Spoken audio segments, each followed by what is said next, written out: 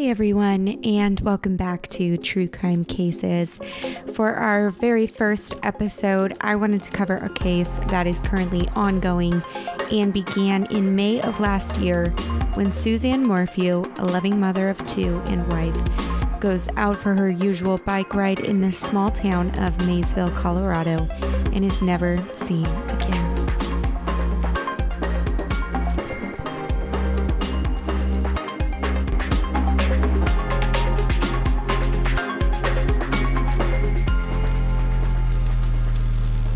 On May 10th, 2020, which was Mother's Day of last year, Suzanne's two daughters were out of state for a camping trip, but they attempted to reach their mom to wish her a happy Mother's Day, I'm sure.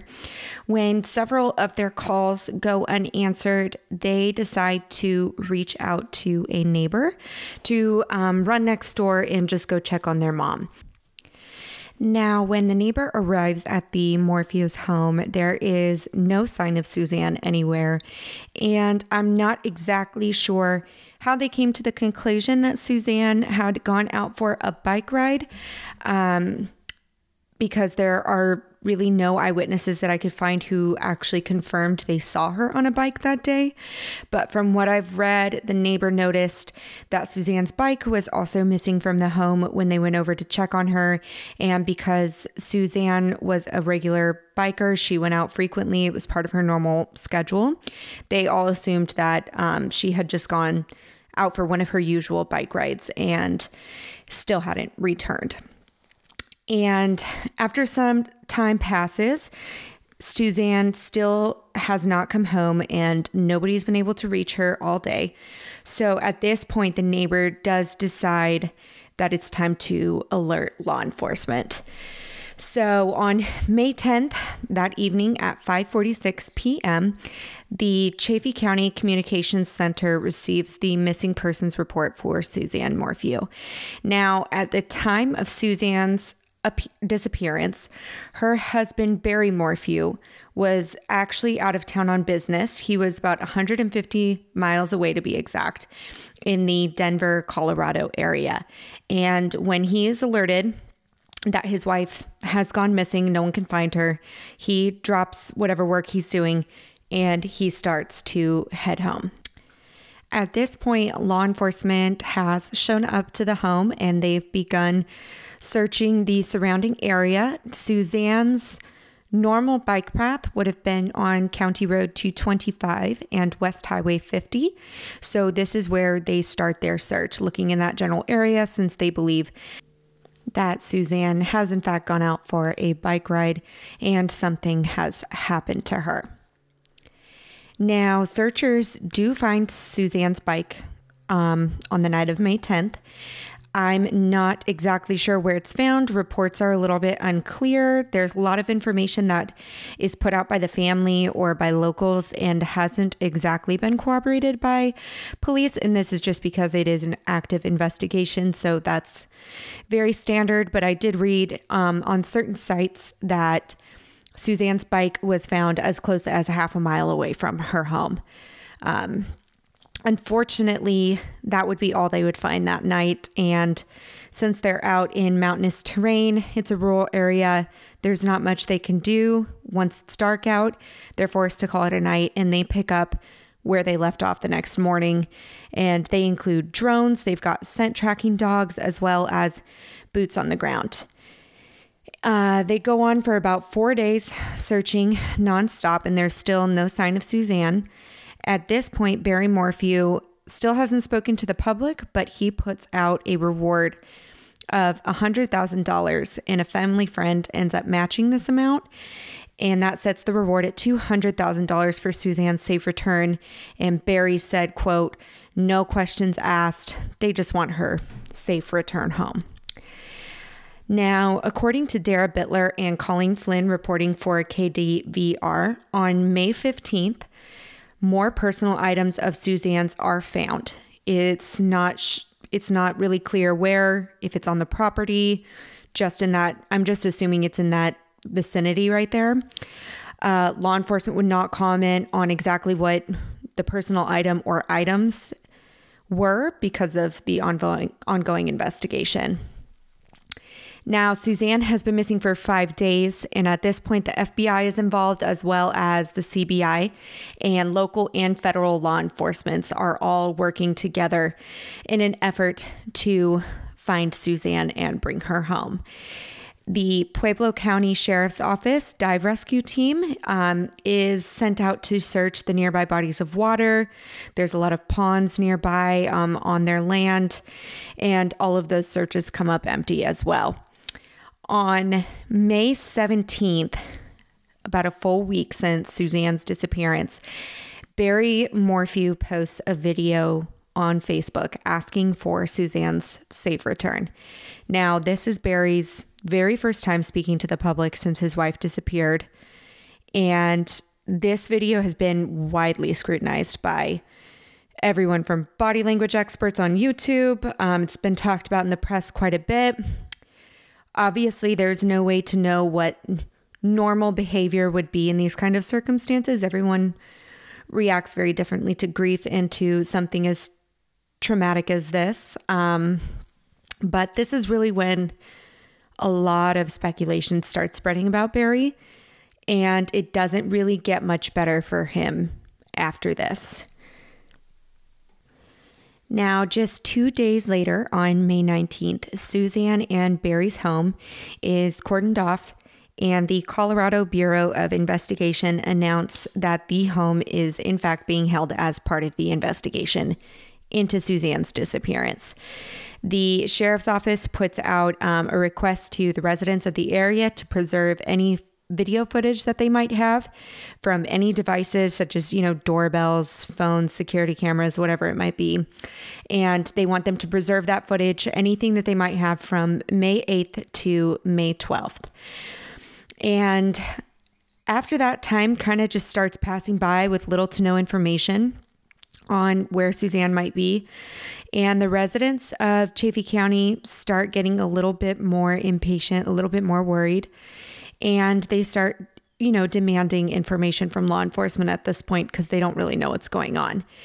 Now, Mary Branson was a neighbor of Suzanne, and she has lived in that area of Colorado for 31 years. And she ended up telling KDVR that investigators had actually set up camp on May 21st at a construction site next door to her, which happened to be one of Barry Morphew's work sites. Now, I mentioned before, Barry was out of town the day of Suzanne's disappearance, and Barry was like a landscaper / construction contractor type of guy. So he, owned heavy machinery and that kind of stuff for landscaping purposes. She said that law enforcement had heavy equipment there. They were digging in quite a few places looking for any sign of Suzanne. And she said they remained there for about 3 days. And unfortunately, law enforcement did say later on that they did not find any evidence linking that location to Suzanne's disappearance. Now, some time goes by, and on August 11th, it's been 3 months at this point since Suzanne's disappearance, Barry does his first interview with KXRM's Lauren Scharf. He refused to do this in person. He did not want the interview recorded and aired on TV. It was about a half hour long. And in this interview, Barry starts sharing several theories of what he thinks may have happened to Suzanne. He included that he thought maybe she could have been attacked by an animal. Maybe it was a hit and run type of incident, or even a potential run-in with someone that she knew well and had gone bad. Barry also stated that he thought that some of the information that had been put out there around his wife's disappearance had painted him in a bad light, and this was the reason that he had stayed out of the public eye and remained so silent.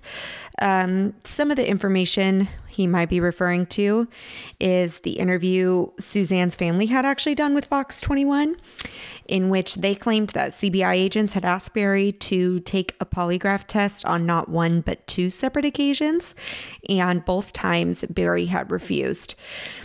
To me, this isn't exactly a smoking gun. Polygraphs are extremely unreliable. And I mean, any good lawyer is going to tell you to do exactly what Barry did and refuse to take one.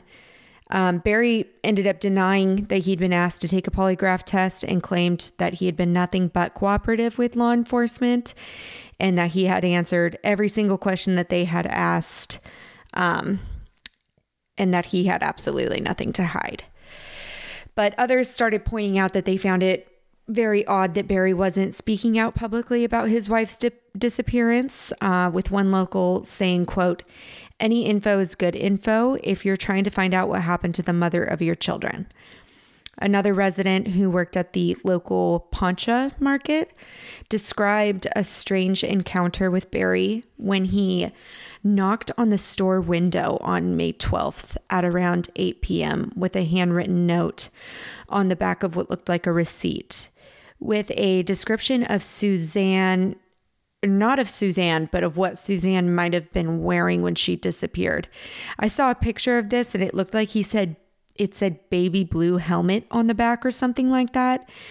And the employee at the shop just thought it was very odd that Barry didn't describe Suzanne herself, like the color of her eyes, her height, her hair, nothing. Now, this could be considered odd, but then again, you can't really judge what behavior is odd and what isn't in these circumstances that he's dealing with. Barry does go on to say that he doesn't exactly have confidence in the way that law enforcement has handled the disappearance of his wife, saying, quote, "The sheriff's department screwed this whole thing up from the beginning, and now they're trying to cover it up and blame it on me," end quote. He went on to cite an incident that he found particularly troubling, which occurred, he said, when deputies found his wife's bike. He said, "My buddy was there right after that, and he said that they completely destroyed the evidence, and he tried to stop them, but they wouldn't listen to him and said, 'This is not CSI.' He said, 'There's no evidence for the investigators to see because the sheriff's department completely obliterated it," end quote. Now, things only really get worse for Barry from here on out. On December 2nd, Jeff Puckett, who is a coworker of Barry's, comes forward with information about the morning that Suzanne went missing. Jeff said that he was ordered to go to Denver by Barry for work, but that when he got there, he never saw Barry. Barry had already left before Jeff had arrived, and that Jeff had told him he had to leave due to a family emergency, which obviously he's probably referring to the disappearance of Suzanne. Now, Jeff told dailymail.com that he arrived at the hotel in Denver on Sunday night, and the room, quote, "smelled like chlorine real bad," end quote. He said it was the room that Barry had allegedly stayed in, and that he believes Jerry had taken a shower and his wet towels were all over the floor. Now, Daily Mail confirmed with the hotel manager that chlorine is not a cleaning substance used to clean the rooms, and at this time, the pool wasn't even open because of the pandemic going on. Jeff also stated that Barry had left some mail in the room, which Jeff turned over to the FBI.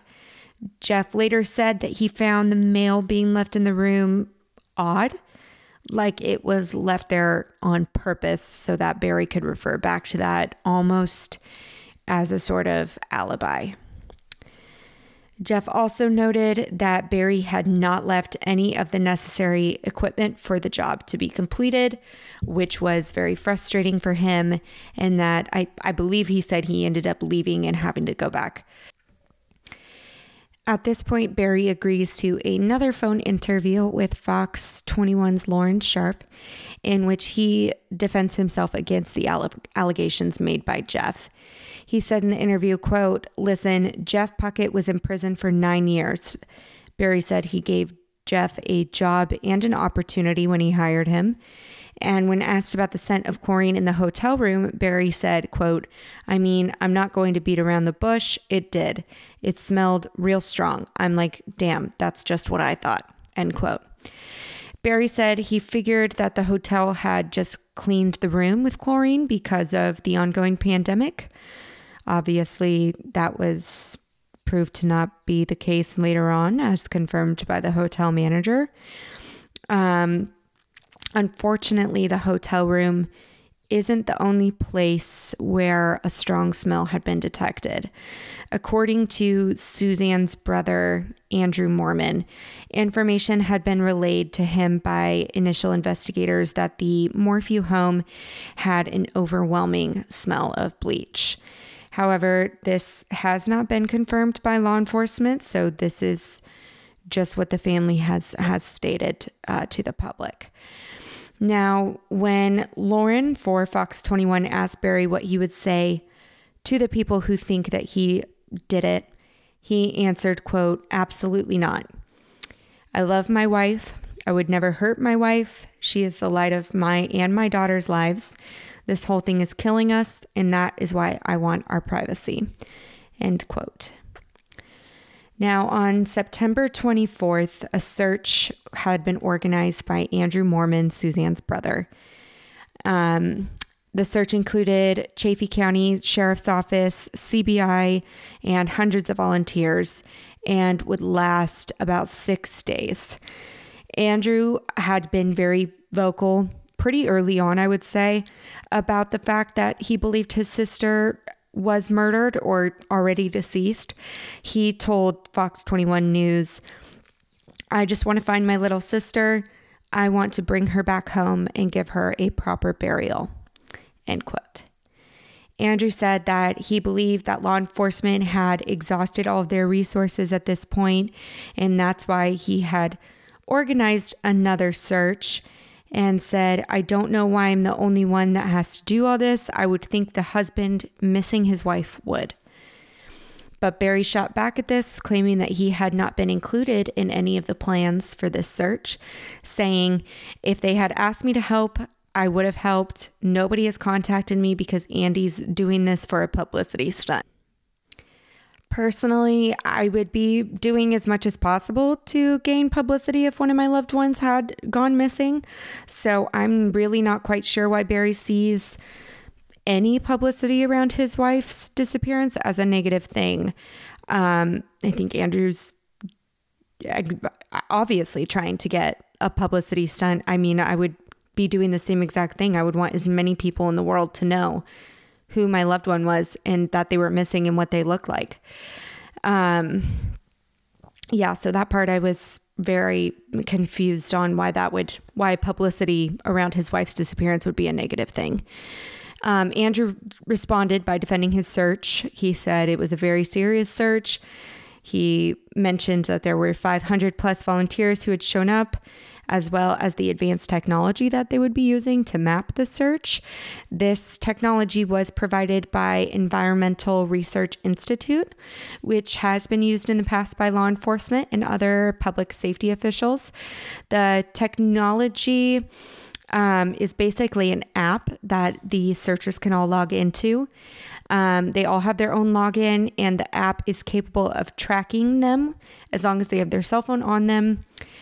Even if they lose cell service, it doesn't matter. It will track their whereabouts. That way they can map out which areas they have searched, which is especially helpful when you're in a rural or mountainous area.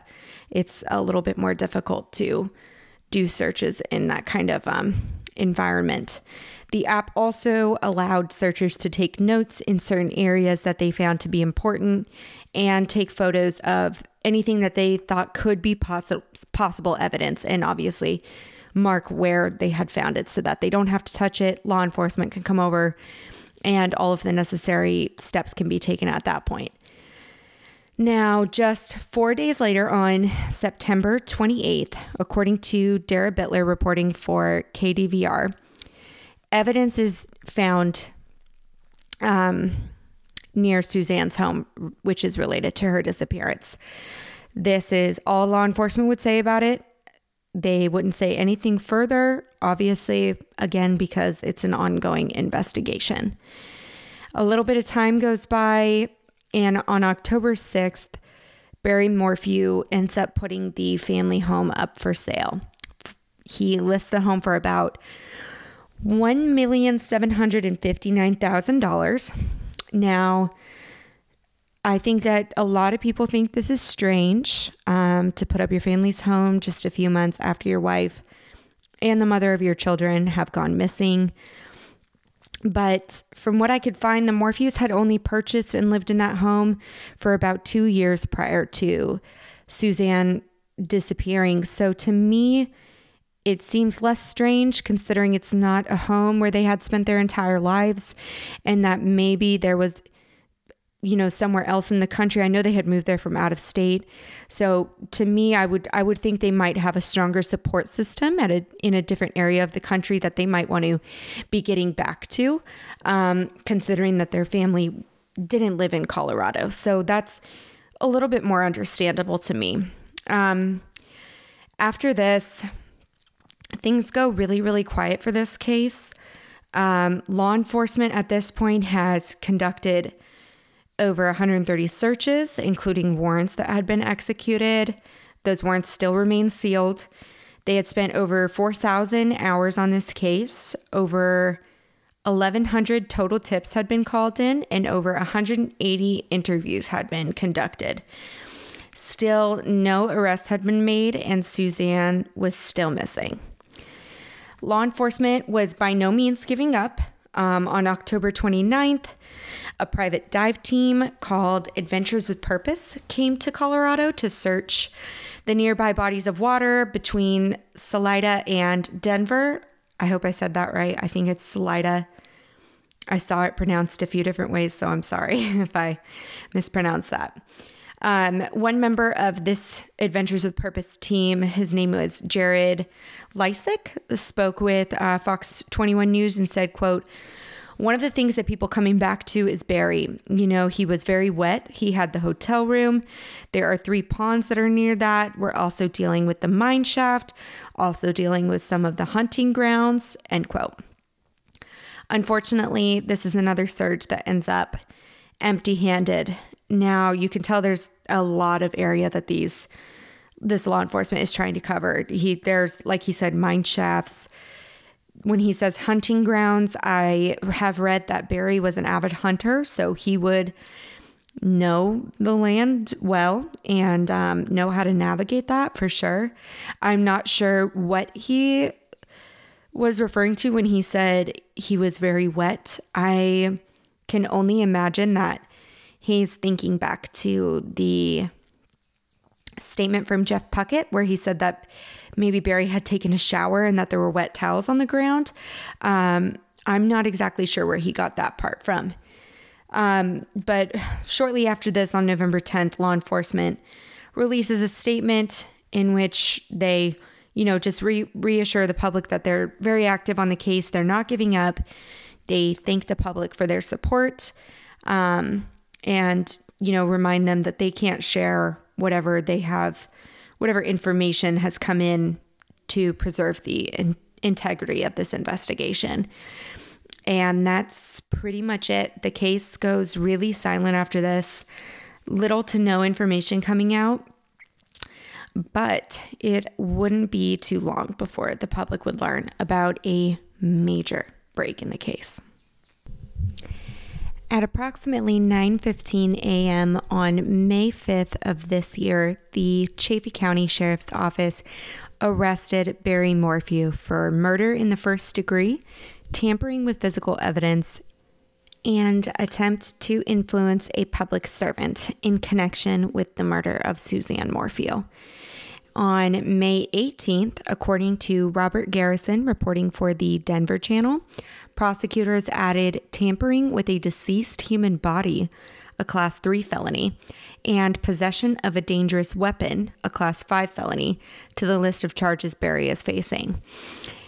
Barry is accused of attempting to influence 8 public servants, including 3 agents with the Colorado Bureau of Investigation, an FBI agent, a Chaffee County Sheriff's deputy, and the chief investigator with the 11th Judicial District Attorney's Office, as well as 2 other individuals whose positions were not listed.